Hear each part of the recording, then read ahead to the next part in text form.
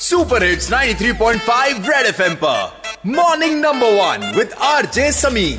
सुबह सुबह तू खुल के मजा ले, खुल के मजा ले, कान के नीचे जम के बजा दे, जम के बजा दे।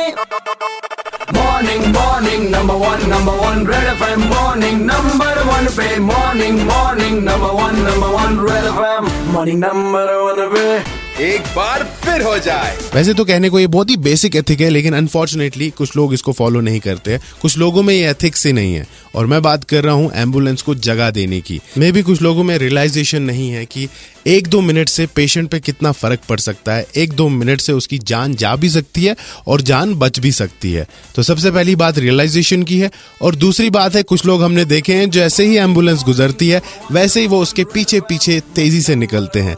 एम्बुलेंस में तो पेशेंट होता है, लेकिन अनफॉर्चुनेटली जो ड्राइवर है उसमें पेशेंस नहीं होता। हम लोग क्या करते हैं अक्सर बेशतर जब हम देखते हैं कि एम्बुलेंस आ गई, हम सोचते हैं कि उससे आगे हम ही निकल जाए। उसमें जो पेशेंट होता है उसकी जान की परवाह किसी को। अगर एम्बुलेंस में पेशेंट ना भी हो तब भी हम उसको साइड दें कि क्या पता उसको कहीं पे पेशेंट लाने जाना।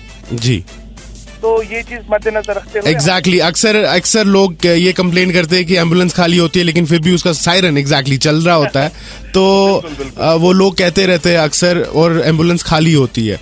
But this is a valid point कि उसको पेशेंट को लाने जाना होता है, तब भी तो उसको इमरजेंसी में जाना। बिल्कुल बिल्कुल। जिस इंसान को ये नहीं पता है कि पेशेंट आसान सीरियस आसान बहुत मतलब तिम लुकन हूं सेंस क्या सोचन कि पेशेंटस त्रो बड़ जाए, इसकी जो लाइफ होती है वो इतनी होती है कि ये बिचार कशमकश करा जिंदगी से। हमारा सिविक सेंस और हमारी ह्यूमैनिटी तो बिल्कुल खत्म हो गई है। It no more exist in us कि हमें कैसे चलना है, क्या करना है, किसको जगह देनी है, हम ये चीजें बिल्कुल भूल गए हैं।